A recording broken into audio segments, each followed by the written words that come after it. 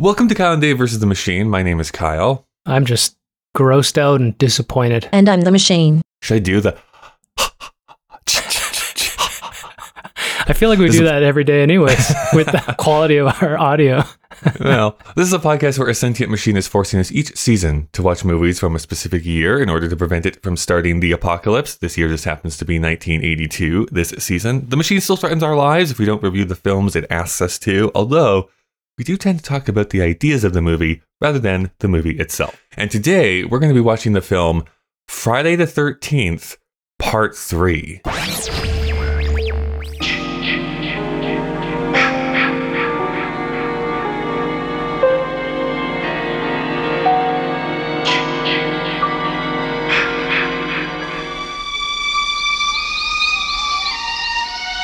Weekends are a good time to escape to the woods. Unless the weekend begins with Friday the 13th. Because 13 is an unlucky number. But out here, so are 1 through 12. Of course, a big thank you to our patrons over on Patreon. Their contributions help us continue the show since the machine doesn't help us pay for these movies. Plus, each month we do a bonus episode over there. This month, Dave, we're going to be watching The Bay of Blood. You'll love this shit. And something I discovered in the research this month. And then, did you read this? I don't know if we went on any of the sites. No. Apparently, this movie rips off a very famous scene from that movie. So I guess it's a good thing that we're going to be also watching this Bay of Blood movie. Oh, Friday the 13th, Part 3 has taken a scene from Bay of Blood. The 1971 film Bay of Blood, yes. So just so you know. Can't wait.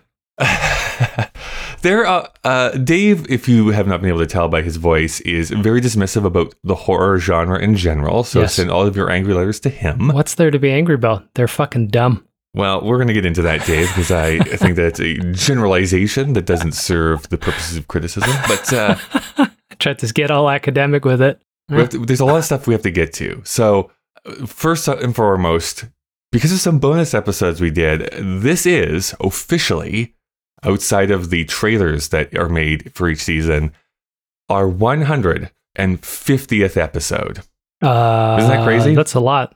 What? That's a lot of them, huh? A lot of you getting angry. Putting into question, what do we do with our lives, Kyle? Well, the machine shackles us to do this show each and every week, so blame it. Mm-hmm. Actually, that's a good place to put the...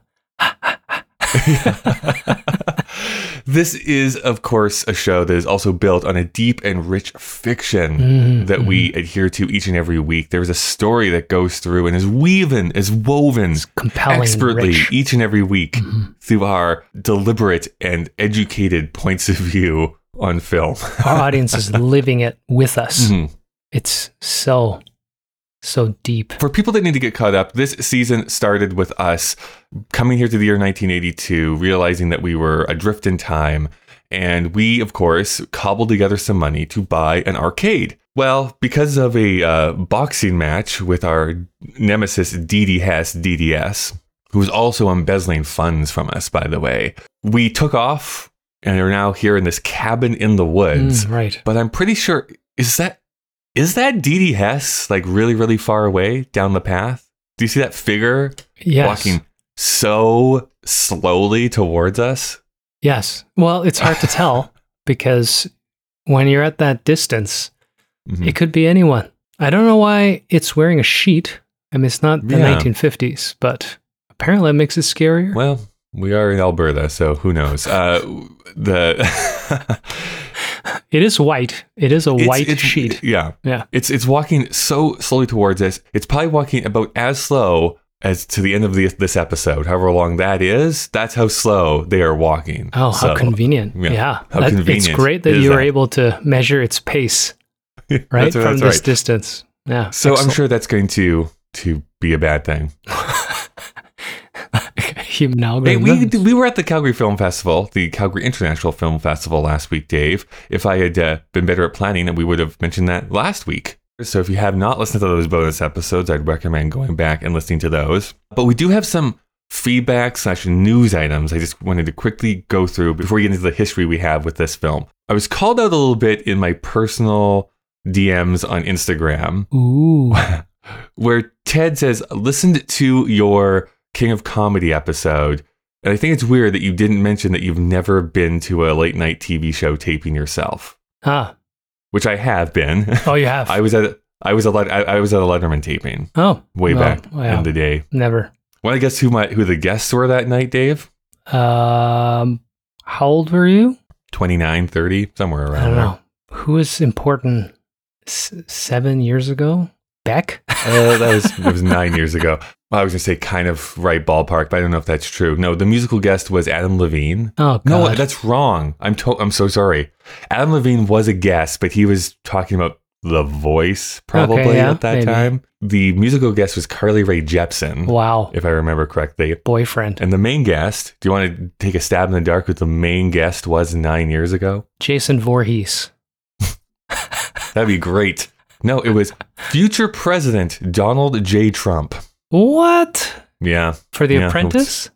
For The Apprentice. Wait. You were at a taping. Why wouldn't you bring that up in the King of Comedy episode? I know. Isn't it wild that I never... Also, does Ted know you? Why? That's why he says, like, this is weird that you never brought this up. Yeah, that would have been... in this episode. That would have been a talking point. You two didn't need to talk longer last week.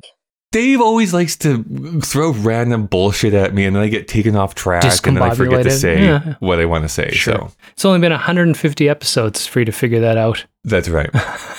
You can go watch clips of this appearance online. It's great because at the time Trump was also really like America, America, America. Like, and Dave, I thought, did this beautiful little takedown because he was showing off these ties, like. Trump had brought these ties for people to know, like, this American quality, this great stuff, like, support me, this. And he just kept going on and on and on about America, America, America. And Dave just turned it around and looked, just like, oh, look, made in China. And then flipped him around and just kept on. And that's what great late night TV show hosts can do, Dave. Wow. You're a relic.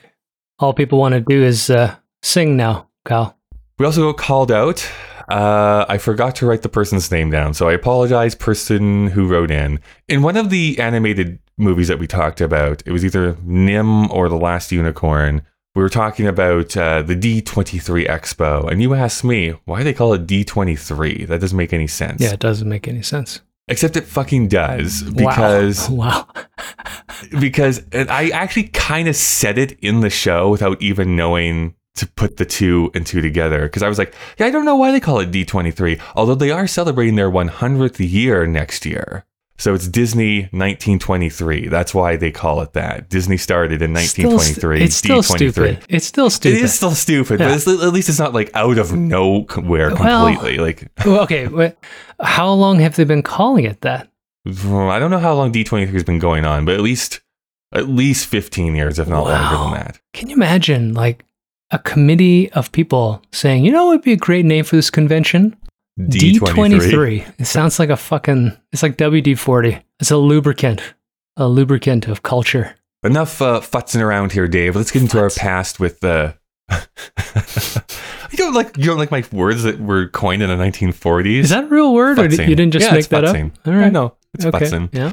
If anybody knew, it would be you. So I want to start in a very general sense, which is, what is your history with slashers? So which is a subgenre of a horror genre, which is usually person with knife chasing people to stab them. Oh, slashing people. Is that that's where that name comes from? The slasher comes into play.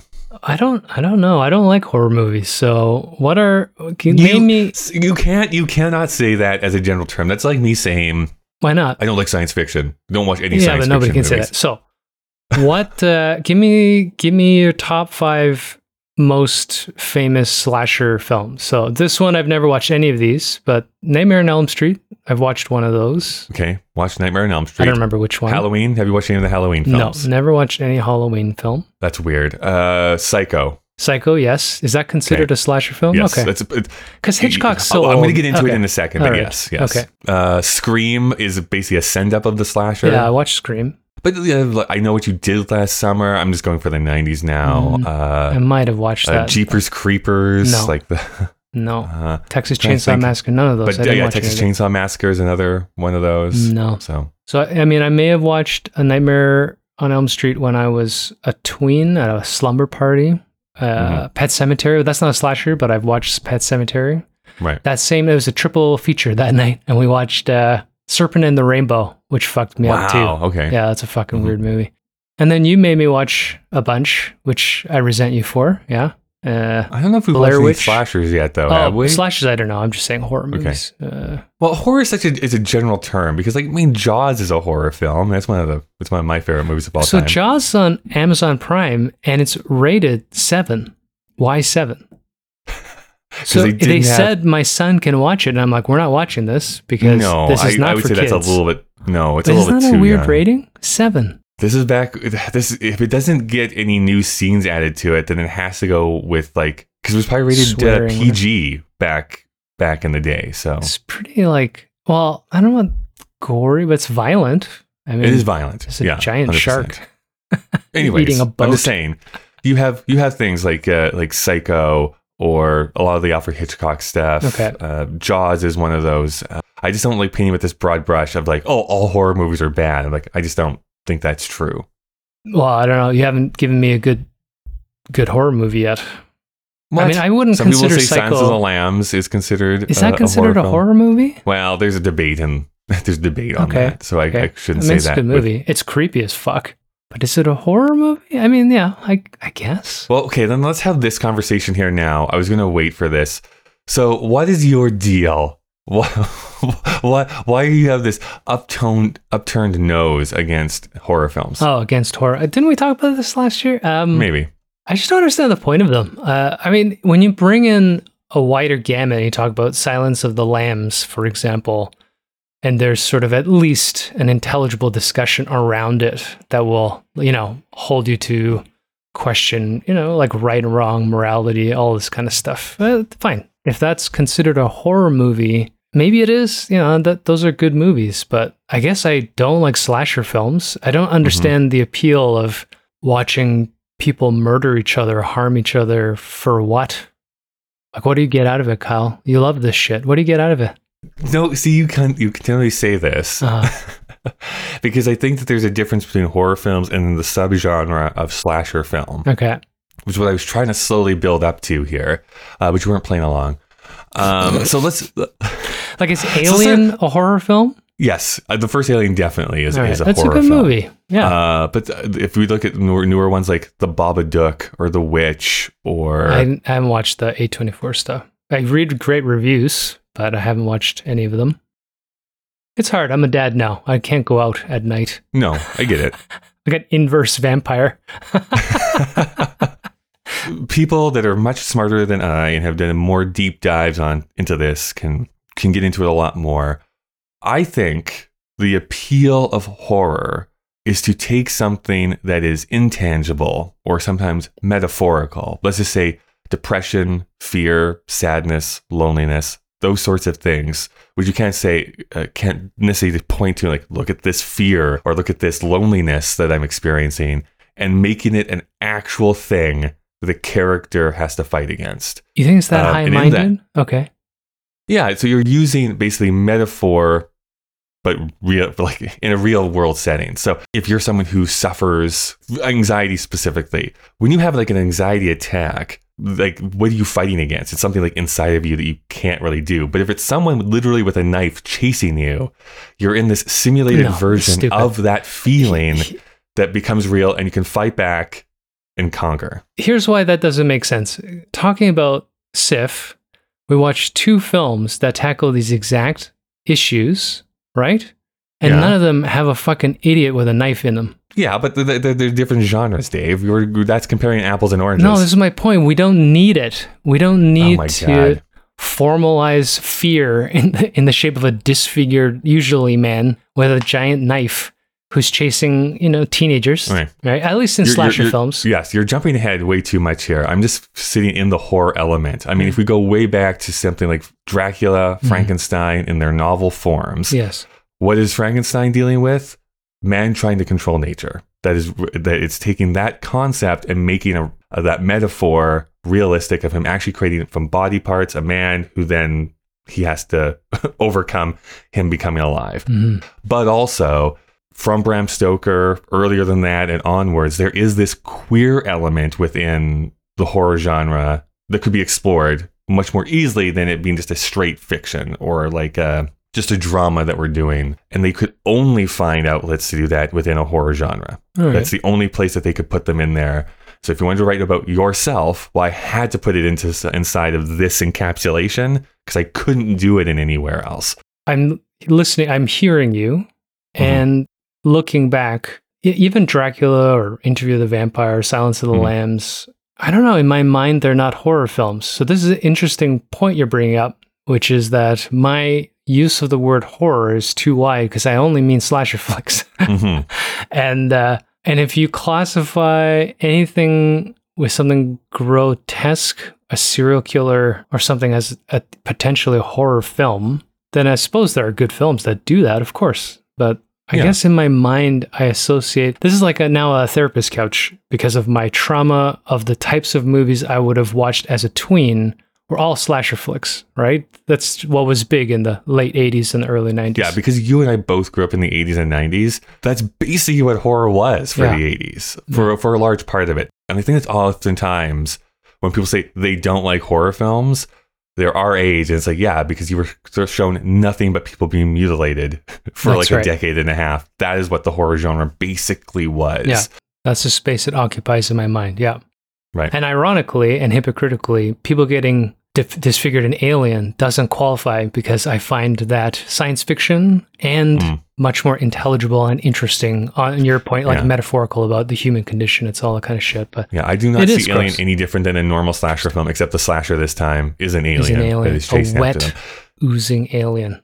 Who doesn't get horny for wet aliens? The point of this is that I kind of agree with you in a general sense that I also don't really enjoy slasher films. The tropes that they fall into are just not something that I enjoy watching in film form. There are exceptions to this rule because Halloween happens to be one of my favorite films of all time. But the difference there is that we have such a strong character of Jamie Lee Curtis as Laurie Strode. And not 1 second in that film are you not being like, I want you to win. I want you to conquer this evil that is chasing you. It's terrifying that it's just slowly coming after you. The score is great. That also adds to it. And there's this release when she finally overcomes it. What I find most slasher films do is like, here's a bunch of characters that we don't really care about and you'll never remember their names by the end of this movie. And they're just offered up with fantastical kills. I will say that there's a large portion of horror fandom that is literally what they enjoy. They like the idea of the special effects or it's like voyeurism. Well, maybe a bit of voyeurism, but I think it's really like, I want to see quote unquote interesting kills. How can you think of a weird way for someone to be murdered in a safe space? It's like, it's not like they like watching real murders happen. They do. Like simulated murders There's happen. a reason why snuff films exist. I think those are different though. This is like the argument like violent video games lead to people wanting to go and kill people. No, video games express a latent issue, which is that we believe people are good and don't want to do these things, but in fact, we're all capable of horrific grossness. And these things are outlets, and people buy into that, and it frightens me. Because I don't want to think that my neighbor could wake up one day in a psychotic break and stab me in the face with a kitchen knife. I don't know. Why would I buy into that if I don't want anything to do with it? Why would I think that would be fun to watch if I didn't have some part of me that wanted to do that to somebody?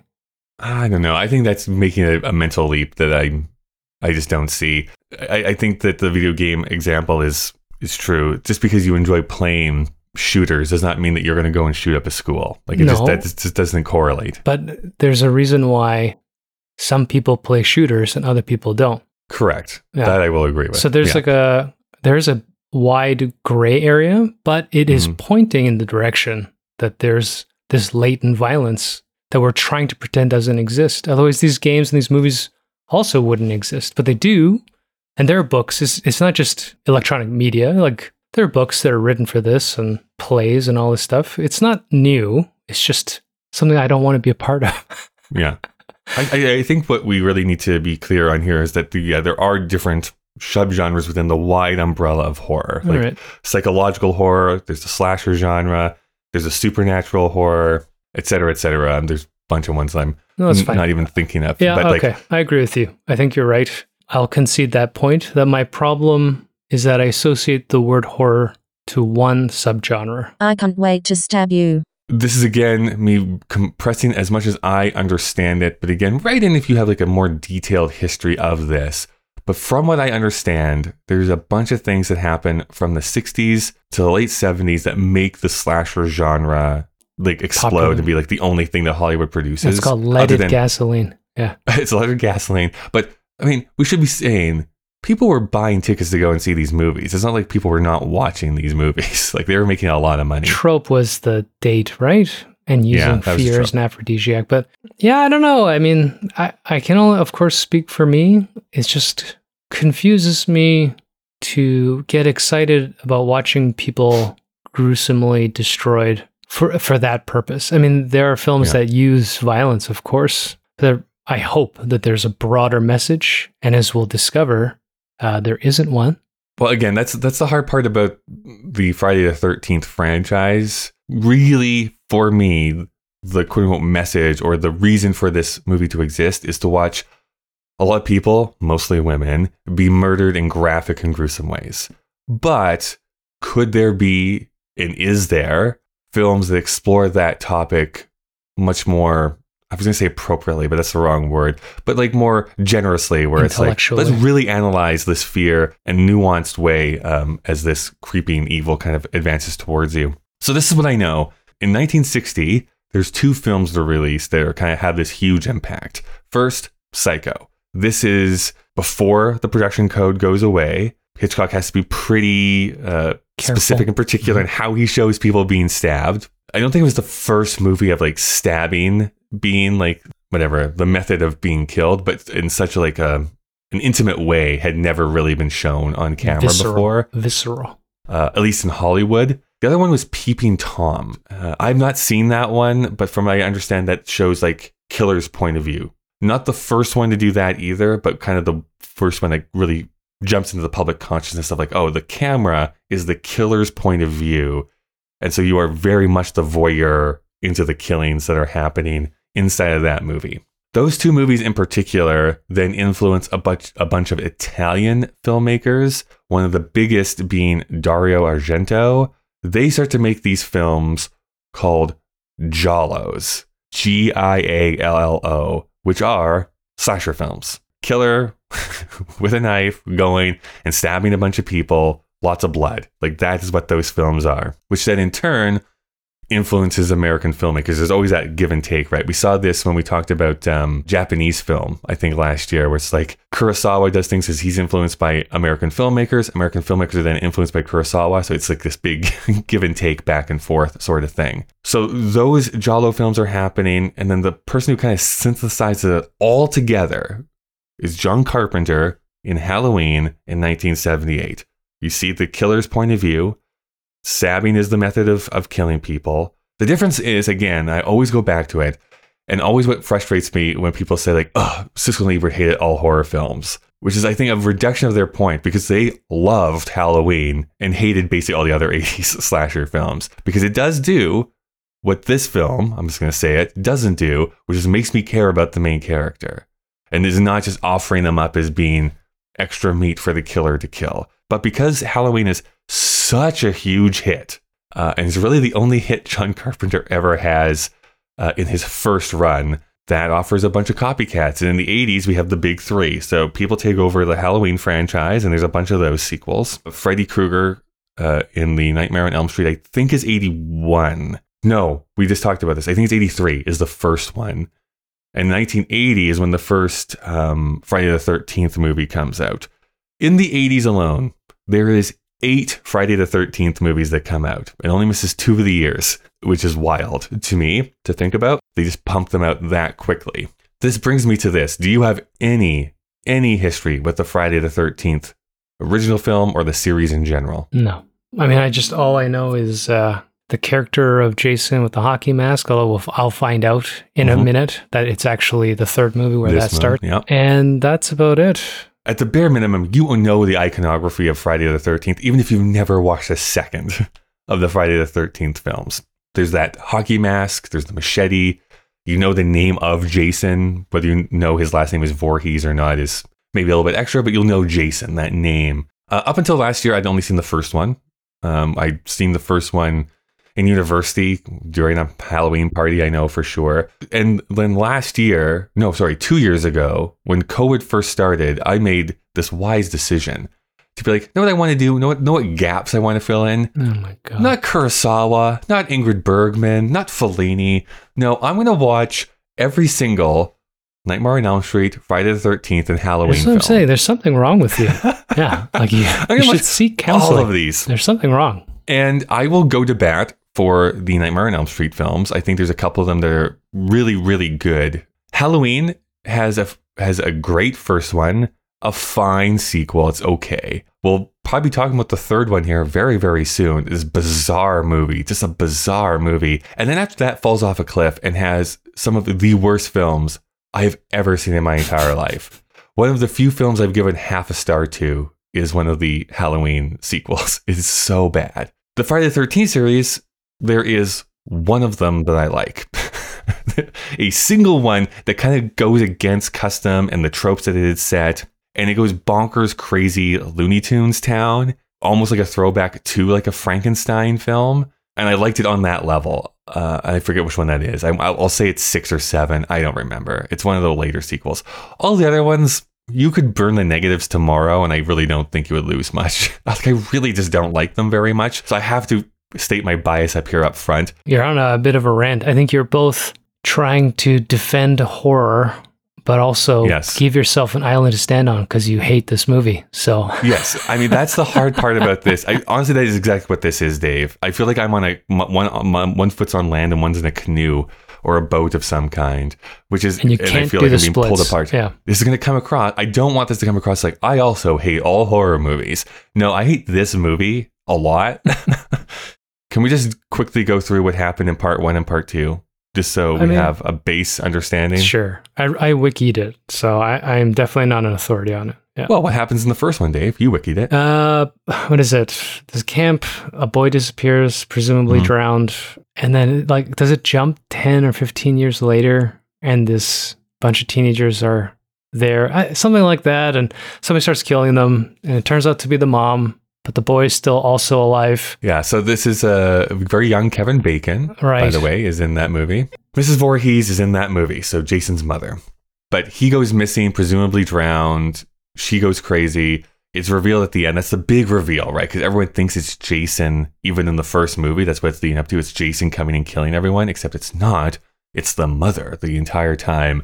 The final shot is her getting decapitated. So, one of the final girls takes the machete and this chops her head off, and the big what the fuck moment, which is considered one of the best moments in all of horror cinema, as at the very, very end where she's alone in a canoe in the middle of Crystal Lake, and Jason as a little boy jumps up out of the water, grabs her and pulls her down, being like, oh my God, Jason's actually alive. This is another thing to show off about how conservative 80s horror films were, because this is also mentioned in Scream. If you have sex, you're going to die, right? If you curse or use drugs or do any of that stuff, drink, you're going to die. Okay. So it's setting up all of those kind of tropes. The biggest thing is that you were having sex when my boy drowned. You deserve to die if you're having sex now. That's the huge thing that goes through this movie and all the rest. So the people that survive are presumably virgins? Is that why? Correct. Presumably, yeah. Interesting. I just presume that all these teenagers are just knocking each other up. So I didn't pick up on that when I watched this movie. I will just say this. On the flip of that, I just watched Hocus Pocus and its sequel here the other day. Garbage. When was the last time you watched those movies, Dave? Well, the second one just came out, so I'm not going to watch it. We watched the first Hocus Pocus last year. Okay. Yeah. Do you think it's weird? Because I did not remember this. I'd seen it once when it originally came out in a theater. Oh, wow. And have never watched it ever again until just this week. Do you find it weird how much of the plot hinges on you have to be a virgin, you have to be a virgin, you have to be a virgin to do this in a Disney film in 1993? It feels like the subtext is like, this wouldn't have happened if you weren't a virgin. Like, I guess you should be having more sex, I guess, so that the witches don't come back. Don't you feel like that's kind of the subtext? I wasn't even paying attention. I was really unhappy just watching it. They mentioned it like 6 times throughout the fact that this is happening because he's a virgin, and that's the only way that candle gets lit in the first place. Yeah. I didn't care when I was watching it. I don't care that you don't care. Part 2 comes out the year after. Do you remember what happens in part 2? Shit. So, more campers.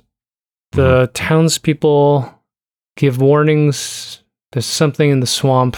Jason's killing people. It's a swamp thing, actually, for the first bit. It's a crossover. Yeah, he's got a burlap sack on his head. Fuck, I don't remember the rest of the plot. I don't think the plot matters that much. I do know this. Well, it's too bad because they literally show you all of the end of the movie in this movie again. Yeah. So in the beginning of this film, we see the big climax of him chasing a woman whose boyfriend presumably has to save her, and she discovers that this guy, Jason's been keeping the mom's shrunken head in a cabin.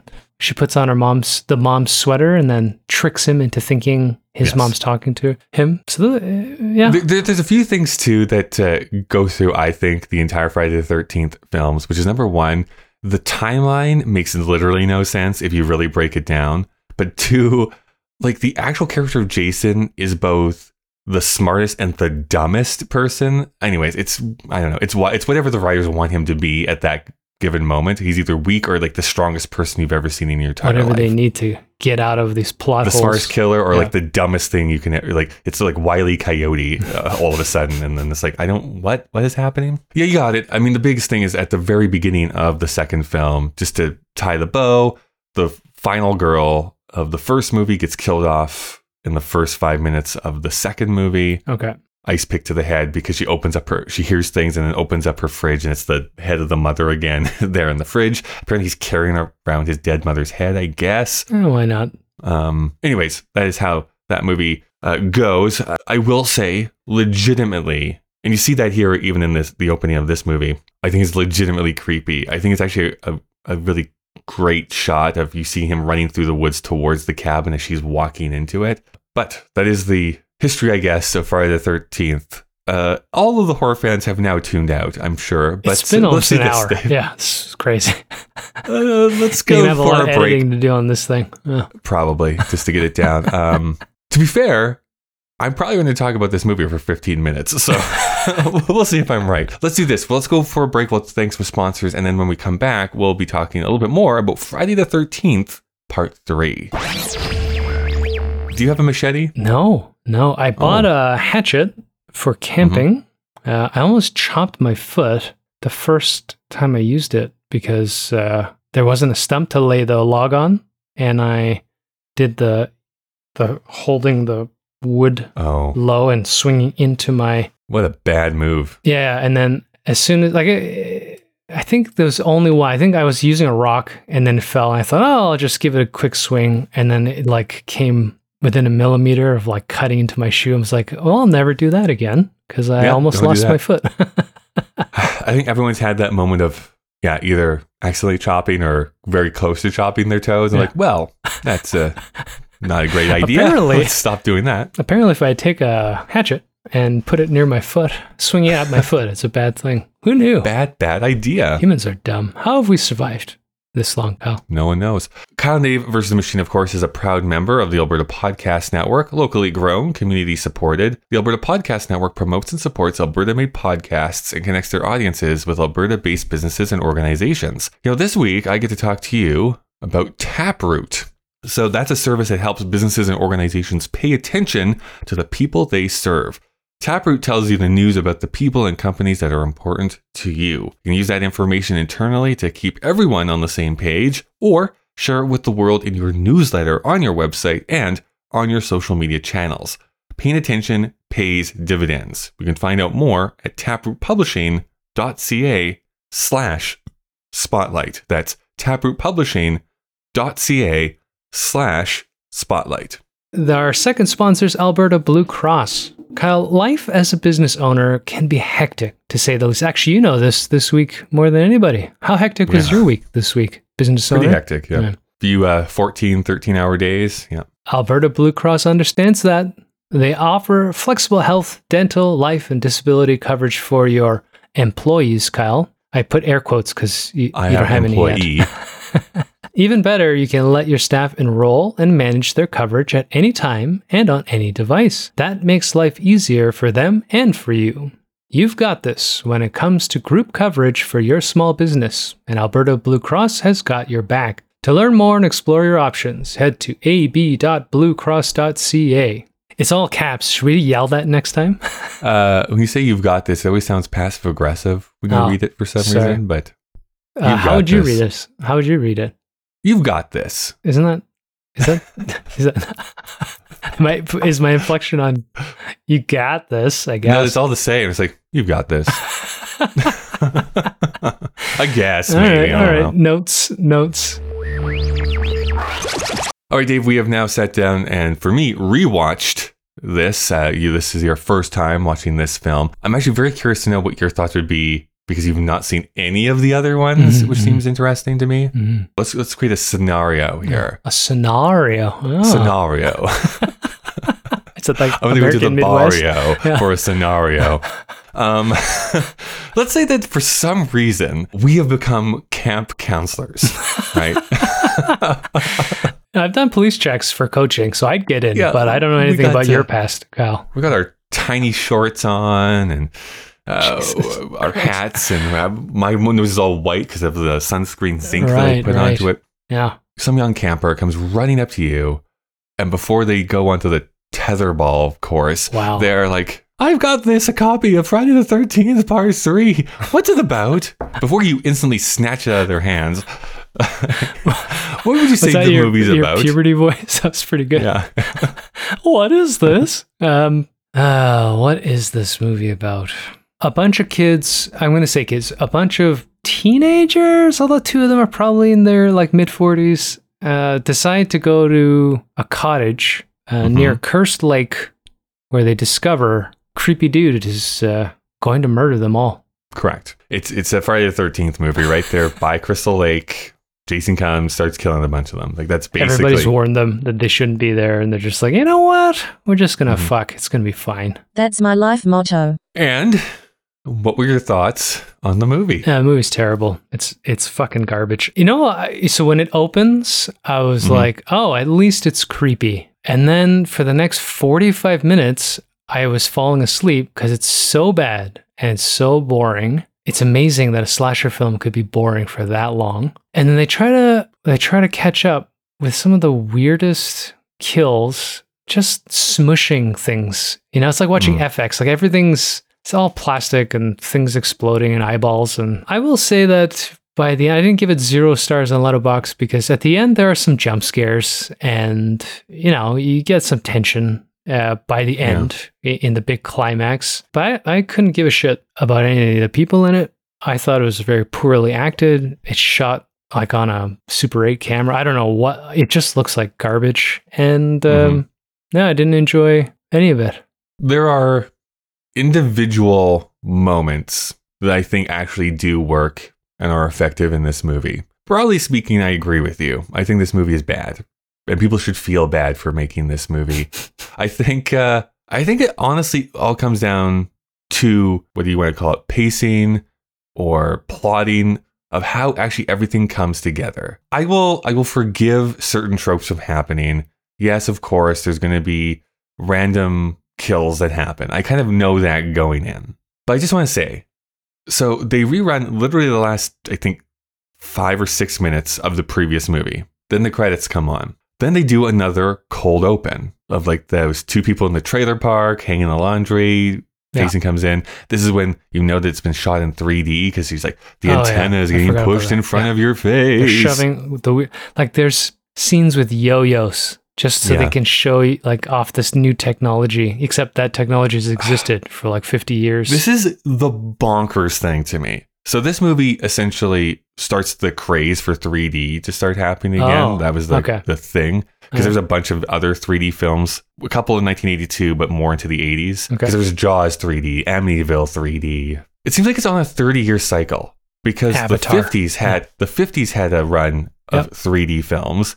And that's exactly what they did. Yo-yos right to the front of your face. Like, ooh, a sword pointing at you. It's like in 30 years, they couldn't have thought of something different to do. Like James Cameron made Avatar and Yeah. Avengers. And you know what's funny is those movies do not hold up for that very reason. Because even without shoving yo-yos in your face, you know, like the texture, like how you set up the planes for something to appear closer to you, they don't hold up. They don't hold up visually. I will say that probably Avatar does not hold up if I watched it at home. I've never done that. I actually just rewatched it in theaters in 3D again, and I thought it looked great. Yeah. I watched it in theaters. I'm watching it in the presentation it's supposed to be seen in, so also, I don't know. Modern 3D actually gives you that depth of field. It's not red and blue glasses, or plastic. Anyways, I'm running up to this point of like 16 minutes of movie have elapsed before the movie actually starts. Yes. So now we have the movie that actually starts, and we have some of the most obnoxious, annoying characters that we have to like be saddled with. There's a guy who does handstands. Why? I know. It's like, I guess that's a affectation that we're supposed to find charming. It's only so that he can be cut in half from the groin down. Like that's really the only point for that to be a thing. But I hate when they do this in movies, in horror movies especially. It's like, oh, you're giving us annoying characters so that we're glad that they get killed off later on. And I find that cheap. And then we go 45 minutes it's like before anything happens. And it's so long. This is also something that I found happen in like the B movies of the 1950s that I've been watching a lot of recently, which is quick thing that happens at the beginning to like get your interest. Nothing happens for 45 minutes to 50 minutes, and then everything happens all at once at the end to make it feel like something actually occurred. If they shot it as it could have been, it's a 30-minute movie. Right? Yeah. Maybe 45 minutes. So it just feels like it's dragging and dragging and dragging. Just make it 60 minutes. I do think that final 20 minutes has some interesting stuff that happens into it. It opens up and it's fine. It's like, okay, at least now it's kind of scary. It's moody. But it goes in that thing that I was talking about before the break. Jason is, at every moment, either can be punched in the face by this girl and injured and falls down and can't get anywhere, or is like picking up full humans with one hand and like, what is disappearing? Like he's a ninja in one scene. He's like, you see his shadow and all of a sudden he's like in a different room. Or when it's time for the virgin heroine, he's like a fucking idiot and he's just getting punched in the face and getting hung by a rope. And you're like, all right, I guess. The most egregious to me is like, you've shown him crush a man's head to the point where it pops the eyeballs out. Yep.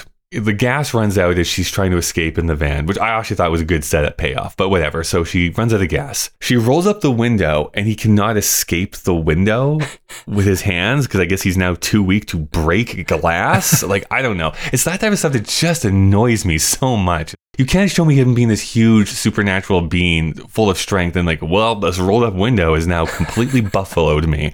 I can't possibly get past this. Buffaloed. Amazing. God. Yeah. You're just born in the wrong generation. It's amazing. Maybe. Yeah. I know. Am I being too harsh, do you think, Dave? No, Dave? it's stupid. And that's the problem with this movie. I mean, I obviously don't have a right to talk about slasher movies in general because I don't watch them and I think they're all dumb in principle. But, you know, as this thing finally builds up into a slasher flick and you get, you know, the jump scares and the gore, you know, you're thinking kind of like oh, well, how are you going to overcome this like god of death, right?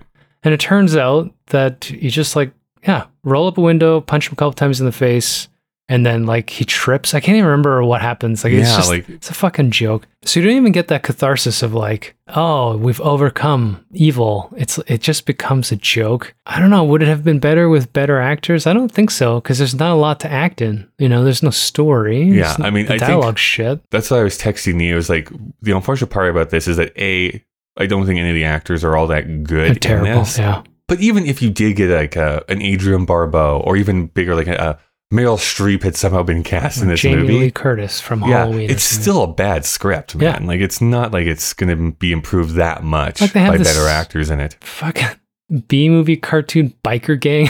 Yeah. Why are they in it? I mean, except to do the gas, set up the running out of the gas bit. Maybe this is me being stupid. I've now seen this movie twice. What is their plan? They're going to burn down the barn? Is that what their thing is with the gas? I think they're just going to steal the gas almost like a prank so that it's funny. Like, I don't think the plan is to murder them. I'm just trying to think of what their end goal is. Like, what the Well, that's biker's the end thing. goal They're is. such stupid bikers, right?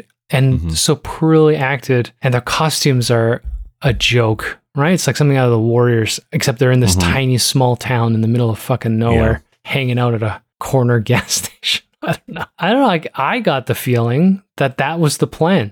That it was almost like a prank. You knocked down my motorcycle. Well, how are you going to get home when you have no gas in your truck? And that was it. Because like the woman kind of sneaks into the barn for no reason, like just out of curiosity, which is, I mean, that's fine. The scene where she's like swinging like a little girl and laughing on the, like, you're supposed to be in stealth mode and you're like making this big ruckus because you found a rope to swing on. Again, it's maybe to set up the fact they're going to hang Jason at some point, but if you read up on the history of how this movie gets made, obviously it was rushed. Like, this is coming out barely a year after the last one ended. You're trying to write the script, cast, shoot that, edit it, and get it out within a year's for time. no money. Yeah, the budget's tiny too. Yeah. So I get it in the abstract, but it's like, it feels like a rushed movie where it's like, well, maybe this idea and this idea would be interesting. One of the elements I actually enjoy that I wish they had played around with a little bit more, maybe even made it the main theme of the movie, is like the crying wolf thing. We have that guy who constantly has his like little squibs and other things that makes it look like he's been killed, but actually his hasn't practical been. jokes had better special effects than the actual kills. Right, well, that's true, but still.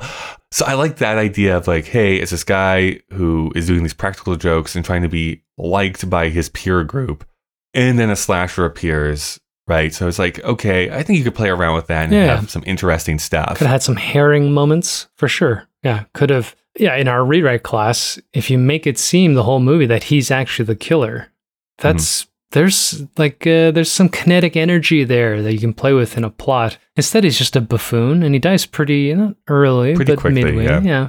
And he doesn't get a lot to do because he's a sad virgin, Dave. Yeah, there's another virgin who was, I guess, because it's an ugly boy. He's a male, though, Dave. Yeah, he's ugly and he's fat and he's a boy, so he deserved to die.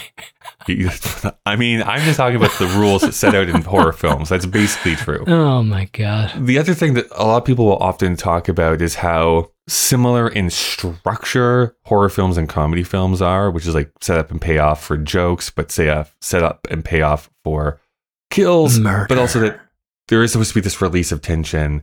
And I think that there is some quote unquote funny stuff that happens. I actually do think her yelling out her boyfriend's name, like Rick, and then his dead body being thrown through the glass is actually kind of a funny moment that happens within this movie. Funny in kind of quotes. But it's like one thing. It's one thing that happens.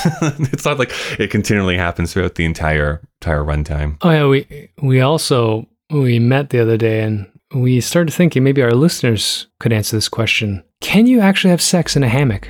Is that possible? This is the most awkward thing. And it's not even like a nice cloth one. It's like knotted rope, or what is that made out of? It's like a knit. I mean, it would be, you could get things caught in it, right? If you turn the wrong way. You hyperextend a finger by mistake. I mean, it's I'm all thinking of over the penis, but it would be awful. You'd get trapped in that thing. Well, you're always thinking about the penis, Dave. But I mess. feel like I wouldn't get enough. This is maybe me telling too much about myself. I just don't think I'd get enough leverage. Like, I just wouldn't be able to position myself right. I mean, there's like sex swings and stuff, but this is like, they showed these two kids like lying down. I mean, I don't even like hammocks in general, but so I have a bias. I have a hammock bias. Yeah, well, there's no back support. But somehow they climb into this together. Can two people even go into a hammock? Apparently they have sex. I mean, they're going to die, so it doesn't matter, but awkward. Like, why not just have a bed?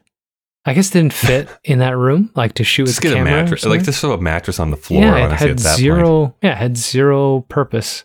Like, if they were going to get strung up by it, or it was going to factor into their murders, at least there would have been something to put a hammock in, right? If they're garroted by it. But instead, it's just there as a prop. It's right. There's some weird stuff going on in this thing, man. It's just a mess. Maybe they couldn't afford a bed.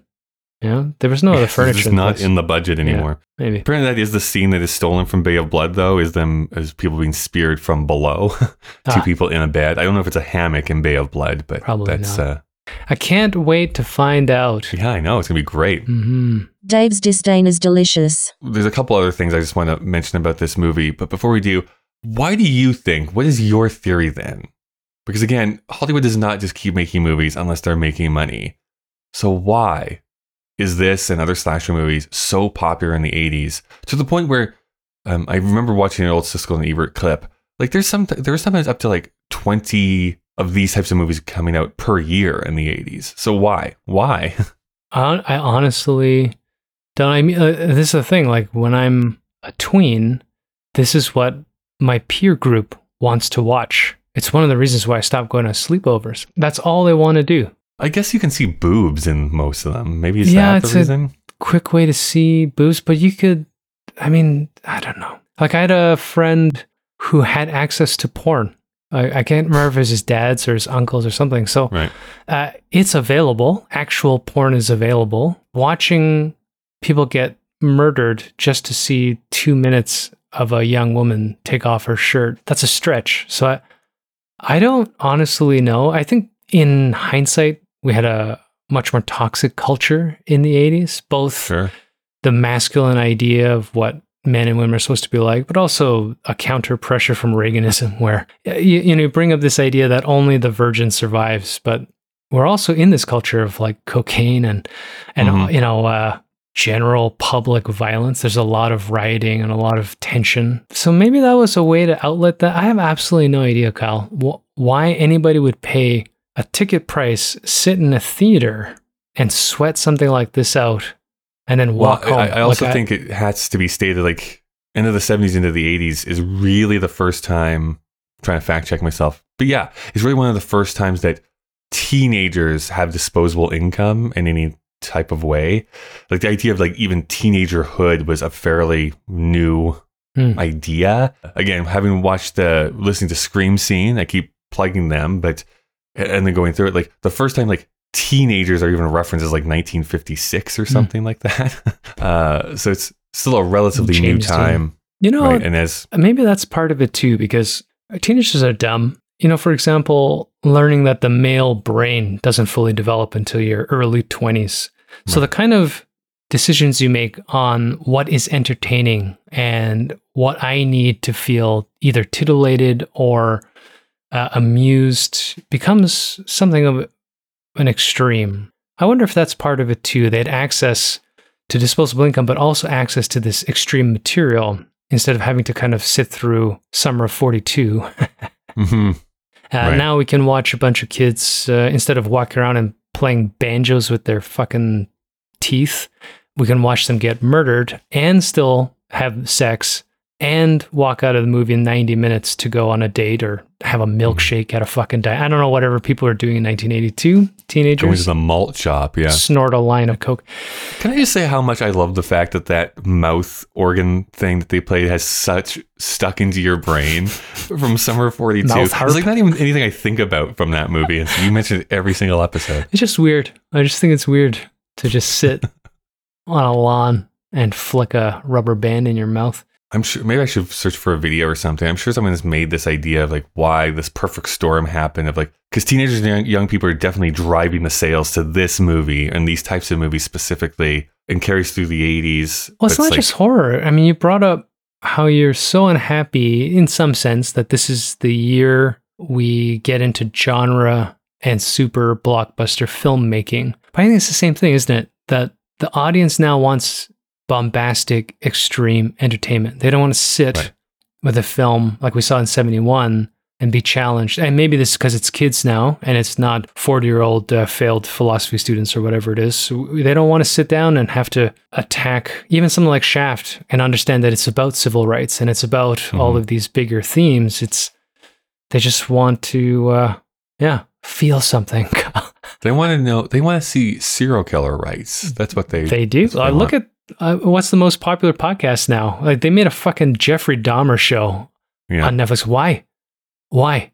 He fucking froze people's body parts. We don't need to know about him. Don't know the full story yet, Dave. We really need another miniseries to tell us about. So weird. I don't want to be too mean because I actually know one of the actors who are in that show. I'm just talking about conceptually that this is what gets funded. We have a fascination with this. And, to my first point at the beginning of our long preamble of this, I think it just hints at a cultural sickness. Maybe it's a human condition thing. Deep down, it's not service level. It doesn't make us criminals, but we have that in us, and allowing it to be on a screen instead of us having to live in our head about murdering people we know. There's something to that because I don't know, man.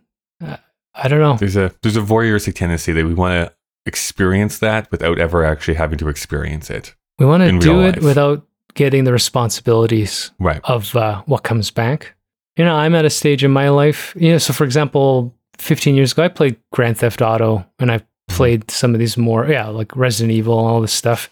Yeah. Which are inherently horror genre games and violent games, but I can't play games like that anymore. So maybe I'm just getting old. If we did this podcast or had conversations about it, there's no podcast 20 years ago, would I be more inclined to like this stuff? Who knows? I don't know. Maybe. Well, let me tell you this, Dave.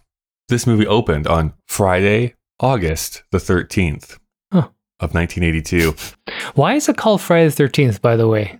Like, that's already... So, in the original film, the killings happen on a Friday the 13th. Oh, okay. All right. So, at least there's a tie-in. That wasn't in the Wikipedia, so there is tie-in. Yeah, but in future films, there's it no doesn't reason. matter. It's just... There's no reason. Okay.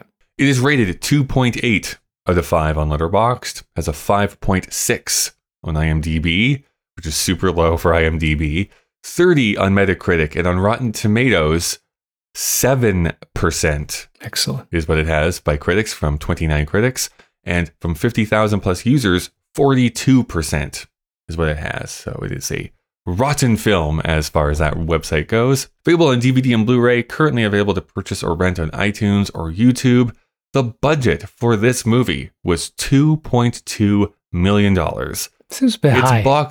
Yes, it jumped up a lot because the previous film was only like $1 million, I think, for the second one. Anyways, this movie would go on to make $36.7 million, which would be $112 million today if adjusted for inflation, which is just a lot of money. It's a lot of money in 1982. Its plot description is Jason Voorhees stalks a group of friends who's just arrived to spend the weekend at a cabin near Crystal Lake. And now it's time to play everyone's favorite game, Guess That Tag. Dave, when you walk into a movie theater, you often will see posters lining the walls. And they have a little phrase that is there to help you entice you to see the movie, to make you, what's a new movie that's just come out? God, I really need to watch this. Hocus Pocus 2. It doesn't have a theater release, but for some reason they have a theater poster for it. Wow. So I'm donning my blazer, my long Bob Barker microphone, and you have to guess which one of these is the actual tagline that was on the poster for Friday the 13th Part 3. One of these is true, 2 of them are completely made up by me. So is the tagline a new dimension in terror? Is it nothing will save them? Or is it 3, the body count continues? I'm going to go with 3. The body count continues? Yeah. Seems a little too forward. You are incorrect. Yeah, although I will say, I was a little bit mean this week because the real one is the first one, A New Dimension in Terror, because of 3D, right? It's 3D. Oh, right. It was shot in 3D. A New Dimension in Terror. Yeah. But the body count continues was the tagline for 2. And nothing will save them is the tagline for 1. So basically, have a cheat. You didn't have the creative juices flowing on this one. Yeah, I was like, whatever. Machete, fuck, kill, whatever. I don't care, whatever. Throw this up there. It stars Dana Kimmel as Chris, Tracy Savage as Debbie, Paul They had names? as Rick. Yeah. Well, you would know Rick because she yells his name 17,000 times in that one scene. I don't remember. But Chris and Debbie, I would never have pulled that out of my brain to know that that's who those people are. And Richard Brooker as Jason Voorhees. Anything you want to say about these people? No, I didn't even I didn't even look. They didn't have, let's just say they did not have robust careers after this. I think I saw the main girl ended up on soap operas. Probably. I can see that. Yeah.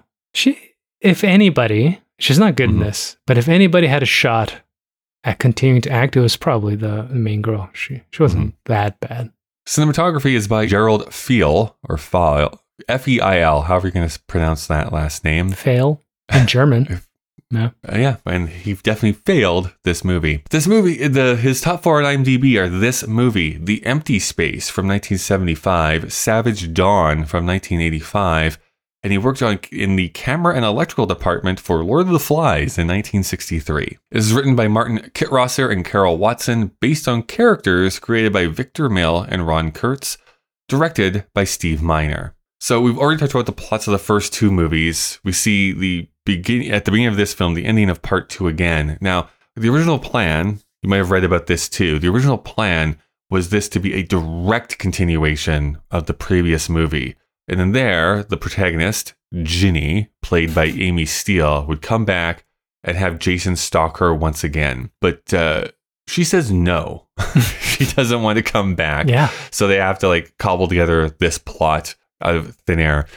Because producers are not going to leave this alone. The last film had only cost $1.2 million to make and had made $21 million. So there's a bit of a cash cow for them at the time. That initial idea, I will say, was for Jason to follow Ginny to the psych ward and pursue her there, killing staff and other inmates before getting to her. Because even at the time, producers were like, can we really go back to the camp a third time? This feels like it's getting a little bit stale at this point. I will point out, though, having watched all of the movies, that plot line does get used in a future sequel. So I will say that does come back. The one you liked? No. Right. It's basically used in this one where Jason actually is never in the movie. Okay. It's a really weird film. All right. It's still part of the Friday the 13th, but Jason never appears. He's just a psychotic break that someone has. So anyways, they write this original story. They hire Martin Kittrosser and Carol Watson. They'd been script supervisors for the previous 2 installments. This would be their first screenplay credit. And as a footnote, Martin would go on to write a handful of things, but mostly stayed as a script supervisor for his entire career. Most notably for nearly all of Tarantino's films, up to and including Once Upon a Time in Hollywood. I'm not that surprised, honestly. Yeah. Yeah, so he's still a script supervisor, making sure that continuity happens between scenes. Yeah. I have some thoughts on modern Tarantino. I mean, Tarantino's a little bit better than what this filmmaking is. Oh, yeah. If he's a script supervisor, because it's not the same, but that he would involve someone who is in the slasher genre is not that surprising. Yeah. Carol would only help to write, along with Martin again, Meatballs 2. Excellent. Get Meteor. I don't know what the tagline is. Probably, actually. Meatballs 2. And randomly, 1 episode of South Park. That's her entire IMDb list. Nice. For the director, they get Steve Miner, who had helped out in various roles on the first film and had directed the second film. He would go on to direct many other horror films, including Warlock, Halloween H20, or H2O as some people will call it, and Lake Placid. He is the only person to have directed more than one of the big 3 film series of the 80s, meaning he directed a Halloween film and a Friday the 13th film, and no other person has done that. They just stayed in the same series. Something else that we've talked about is the formula that horror films fall into, but sequels in general at this time. This is an article I read. In the 80s, apparently, sequels were seen as gimmicky, just the idea of sequels in general. They still are. Yes, not that sequels had not been done before, but multiple sequels was just not really a thing that happened here in the early 80s and become much more prevalent, of course, as that decade went on. This film repopularized the return of 3D. We talked about that. So this film was shot in 3D, and yes, it was a gimmick because they wanted there to be a reason for people to be coming to this, for it to be seen as this event. They were looking to people like William Castle and Alfred Hitchcock as inspirations for this. Do you know much about, well, first off, do you know who William Castle is? No. You do know who Alfred Hitchcock is, though? I think so. Sounds familiar. Okay. Yeah. Sounds familiar. Hitchcock would be known for this, for doing these little gimmicks as far as getting people to come and watch his movies. The most famous one being for Psycho probably was you're not allowed in the theater if you're more than 5 minutes late, or whatever the whole thing was.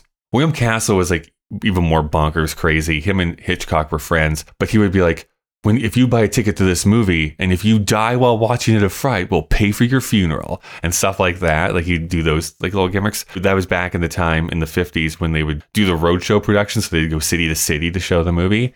So he would rig theaters up with like a skeleton in the rooftop. And then when a certain moment happened on screen, they would drop the skeleton into the audience sort of thing. So he did stuff like that all the time. A lot of people peeing their pants, I'm sure. Yeah. So anyways, they think of this 3D, bringing 3D back as a gimmick for people to come into theaters. But it was a big pain in the ass. They could not get the 3D film, or they could not get the 3D camera they were using to focus properly. Yeah. Which is very evident when you watch this film. Yes. So even sometimes when they would get the scenes, quote unquote, right, they would have to do it over and over again to get it kind of in focus. You can see that people were struggling to make this work. The other big thing is that this is the first appearance of the hockey mask. So Jason would become so iconic with this mask. Before this, he just had a kind of a burlap potato sack over his head thing. The mask itself was suggested by Martin Sadoff, the 3D effects supervisor, who was this big hockey fan and just so happened to have hockey gear on set. So they just, in the script, it's just pretty big fan. Yeah. I guess in the script, it just says that Jason grabs a mask from the workshop or something. No, they didn't specify what the mask was. No, it's the annoying kid. He wears it at the beginning. Oh, sure. In the script, it's not a hockey mask specifically. This says he puts on a mask. Yeah. They said, like, why not this thing? Miner loved the look of it. So with a couple of modifications, it brings it in and has now been used in every single sequel since this time and is even in the reboot. It gets released. Critics hate it. Makes so much money. And I will say that fan enthusiasm at the time did remain because the next film, Friday the 13th, the final chapter, which, spoiler alert, there's 7 more movies that come after that one, we get a slightly bigger budget of $2.6 million and would make $33 million. So people were not done with this franchise. I love this shit. That's the thing with sequels too. People always look at like, how did Spider-Man 3 make more money than Spider-Man 2? It's like, because people love Spider-Man 2. That's why they went to see Spider-Man 3. Mm-hmm. If you had another sequel, you'd see things drop down because it's always the enthusiasm from the last movie that dictates usually how much sequels are going to make. There's a couple things I want to say as far as like, I guess the rest of the series and stuff, but anything you want to say about this movie? I'm done with it. I'm ready to move on. Just some quick things. Some of the red herrings I think would have worked better if we didn't know, like, well, we know Jason is coming. I don't know. For me, it's... like when the kid is pretending to die all the time? Yeah, exactly. Like, this would probably work better if I didn't know for sure that Jason is not... They just shot right poorly, behind you. Right? I think when you're going to do a fake death, it should have been built as gruesome as what Jason was going to do later, but they made it very cartoony and soft. And so when the setup comes, you know he's just joking. And you also know that they're going to mistake him when he finally, like, it's just cheap. And I don't know if it's the weakness of the director. I think it's the director's fault. I mean, I know they were struggling with that camera, but there are opportunities to make this into a watchable movie. There really were. I don't know. Yeah. There's these little, I guess, Easter eggs a little bit. She picks up when she gets killed in the hammock, actually. She picks up a Fangoria magazine that she's flipping through. And there's this profile on Tom Savini on the left-hand side, who was well known for his makeup work in the 70s and 80s. Okay. Was supposed to do the makeup work for this film, but didn't. He left to do another movie. Then they were going to get Stan Winston, and then he had to drop out too. Stan Winston is also like the second biggest name probably in makeup and special effects. And then on the right-hand side is 25 Years of Godzilla. I saw that. Which is also interesting because Steve Miner had bought the rights for Godzilla to make a Godzilla film in America. And then he wanted to make that in 3D as well. But when this was such a disaster, he just had the rights revert back to Toho in Japan. So some little Easter egg things are going on there. Stretching it out. Well, I just think it is.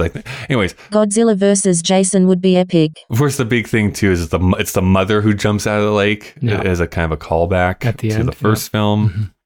But it's a dream sequence, I think, is what we're supposed to take from that. Yeah, they do the thing where she's like giggling to herself because she's lost her mind at the end. But doesn't matter. It's never referenced again in the entire series, so it doesn't matter. I will say the rest of the series goes through. There is a reboot, and I want to say it's 2009. I forgot to check the year. Sure. They do a reboot, which it was actually fairly well regarded amongst fans of the series, but it didn't do super well at the box office. I do think that the whole slasher thing has kind of gone away as far as like popularity in horror films. There has been an attempt to reboot it again for at least the last decade, and it has just been mired in rights issues. It's actually the same thing with Nightmare on Elm Street as well. Both of those long time running series, people want to be making them, but it's one of those things because of all the conglomerations that have happened. It's like, who actually owns the rights to these anymore? And that's what people are trying to pick through. Don't hold your breath. Right. I know that you will be first in line when Friday the 13th gets rebooted in 2025. Ugh. In 10 years, will my son want it? Yeah, true enough. Just be like, hey, Pops. I actually would not be surprised. You know how things do skip generations. Yeah. I wonder if there is going to be a huge generation like, no, like slashers is what we want now Yeah, again. it's possible. One last pitch I will say, if you've heard about the movie called Freaky, that came out a couple of years ago, No. had Vince Vaughn and I can't remember the girl, that was supposed to be called Freaky Friday the 13th, is what that was supposed to be called. But again, they could not get the rights for Jason to be in that movie. Oh, they wanted Jason to be in that movie. Oh. They wanted to be Jason Voorhees explicitly inside of that movie. Wasn't that movie kind of okay? Like, it's okay. Critically? It would be better if it was Jason Voorhees. It would actually make the whole point of that movie better, I think. But I didn't watch it, but I just remember reading some reviews and be like, oh, Vince Vaughn's still alive. We're done here. Well, the machine said we should wrap things up here, so let's get into Critics' Choice. Roger Ebert basically reviewed every other one of these films, but does not have a written review for part 3. And Pauline Kael was not going to go and watch this movie, let's be frank. There's no way. So I went to Letterboxd this time, and I got a positive review, and I got a negative review. Get ready to roll your eyes, Dave. We're going to start with Silent Dawn. Give it 4 stars to this film. Wow. The 3D effects in this movie are truly embarrassing, and it's even worse when you watch this in 2D. Yo-yos, apples, oranges, pitchfork handles, and more all pop out of the screen. Yet when you get past that and another stupid retelling of the end of the second film, you get one of the best films in the Friday the 13th franchise. The awesome Death by Fire Poker. Ugh, that's awful. Wait, a character dies as the result of a spear gun? That's even worse. The biker gang segments are hilarious. Seriously, I want to carry a long chain around my neck now. Well, that's what happens when you go poking around a barn with a demented backwoods man-child inside. Repetitive dream sequences and jump scares for the win. Also, the bunny at the beginning is really adorable. I can't believe the lady called him/her a disgusting animal. This has to be sarcastic. It has to terrible. be. Okay. The terrible. As mentioned above, the opening is repetitive and boring, especially since I watched them back to back. Plus, the 3D effects are cringeworthy in either 3D or 2D. Overall, Friday the 13th Part 3 is awesome, and it's the debut of the iconic hockey mask. That's right, folks. This film is the grand showcase of the goalie slasher icon that we all know and love. It has to be sarcastic. I don't think so. Yes. I think they're very, very earnest. No, that is one of those fake reviews that I come across once in a while. I will say this once again, because I did this, like I said, a couple years ago. If you do watch all of these films back to back to back, none of it makes sense. All of it is just like, none of this makes sense. No one's surprised. It's not a surprising revelation. All right, let's move on. Darren Carver Basinger gave this 2 stars. The opening 5 minutes of Friday the 13th Part 3 rehashed the ending of the previous film before getting to some dated opening titles made completely with an up-tempo pop-influenced score. Then the film proceeds to be awful for 50 minutes. A subplot regarding a biker gang is abysmally lame, and the characters are all annoying teenagers, with a prank-pulling loner being the most annoying of all. The use of 3D is so forced and silly, using a yo-yo and people juggling amongst the other boring things. Then, Part 3 gets really good. Once Jason turns up in his hockey mask, this film really picks up. There's good, imaginative kills, and I really appreciate the nastier moments. For about 15 to 20 minutes, Friday the 13th Part 3 is a great slasher. Unfortunately, after a shockingly bad eyeball-popping death, we get a repetitive and silly final girl chase, one in which Jason gets knocked out or injured over and over again. Then the film just rips off the first movie right at the end. Friday the 13th Part 3 is mostly terrible, but there's a really good streak within it. There's things to like, but more to dislike. Basically, he could have written my review, to be honest with you. This is basically how I'm going to do it. I will say, we're not at the rating segment yet, but like, I have to rate this on a curve with the other Friday the 13th movies. And as much as I don't like this, oh boy, does it get worse. There are some that are so much worse than this movie, which is shocking. They can all be zeros, Kyle. Like They can always be zero. Well, we do need to rate this film, but before we do, that's what Dave and I thought. What do you think? You can send any feedback to Kyle and Dave vsthemachine@gmail.com. You can also find us on Twitter or Instagram with the handle KDVSTM. We release videos on our YouTube channel that you can go and check out. If you want to see the entire list of films we watched and the ratings we've given, you can go to our Letterboxd page, letterboxd.com/KDVSTM. And if you want to support us monetarily so that we can continue doing this podcast and not usher in the next apocalypse, you can go to our Patreon page. There's a link in the show notes of this episode. You can support for as low as $1 per month. Something that you can do for absolutely free is leave a rating and review on whatever app you use for podcasts. So let's get to the rating of this movie. Dave, what are you going to give Friday the 13th, Part 3 out of 5? on Letterboxd, I actually rated a 1.5. Did you really? Yeah, I think it should be a 1, but much like that last review, the opening sequence and the last 15 minutes up to the resolution of Jason's death were actually like what I expect out of a horror movie. So I was like, you know what? This is not a 0, right? Right.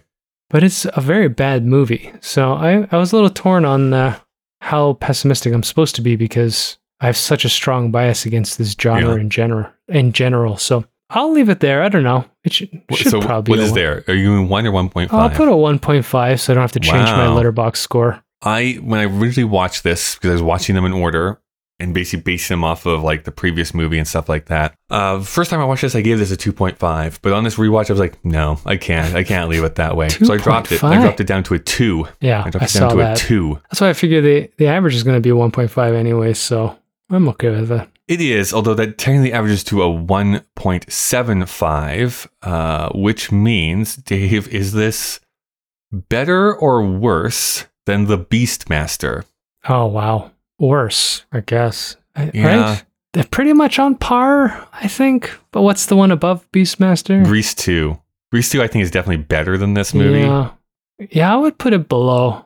I think I would much rather rewatch Beastmaster again, as much as I didn't like that movie either. Yeah. I'd probably rewatch Beastmaster before I'd watch this movie again. Also, with some of the comments we got on the YouTube comparison with it and Conan, I feel like if we could watch that on a Blu-ray remaster, and maybe what we saw was like potato quality TV something. Right. Maybe it's better than we think. I don't think so. I thought it was terrible, but it's possible because we got access to a very poor looking movie. That is true. Well, that is going to enter our list then at the new number 35 position. It's not the lowest, but it's going to be right above Yes, Giorgio and right below The Beastmaster. I'm okay with that. Yeah.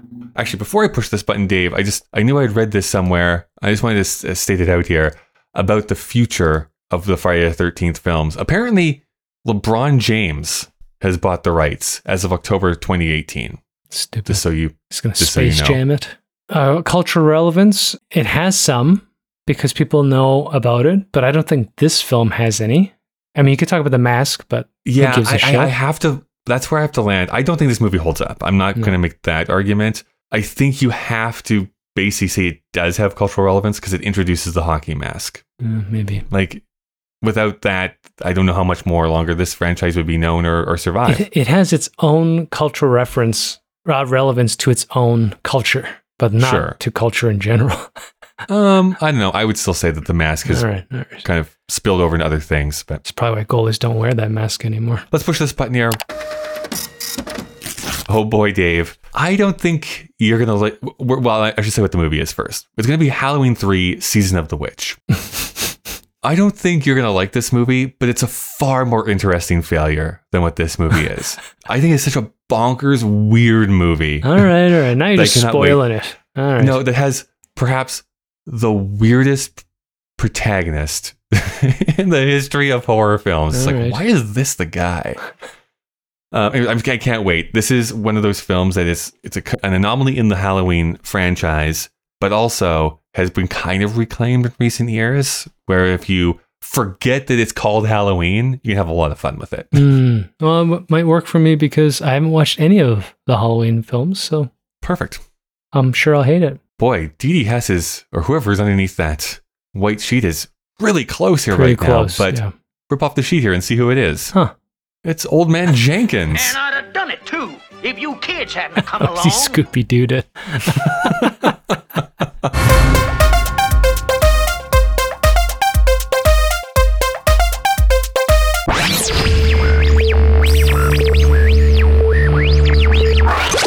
I don't care that you don't care.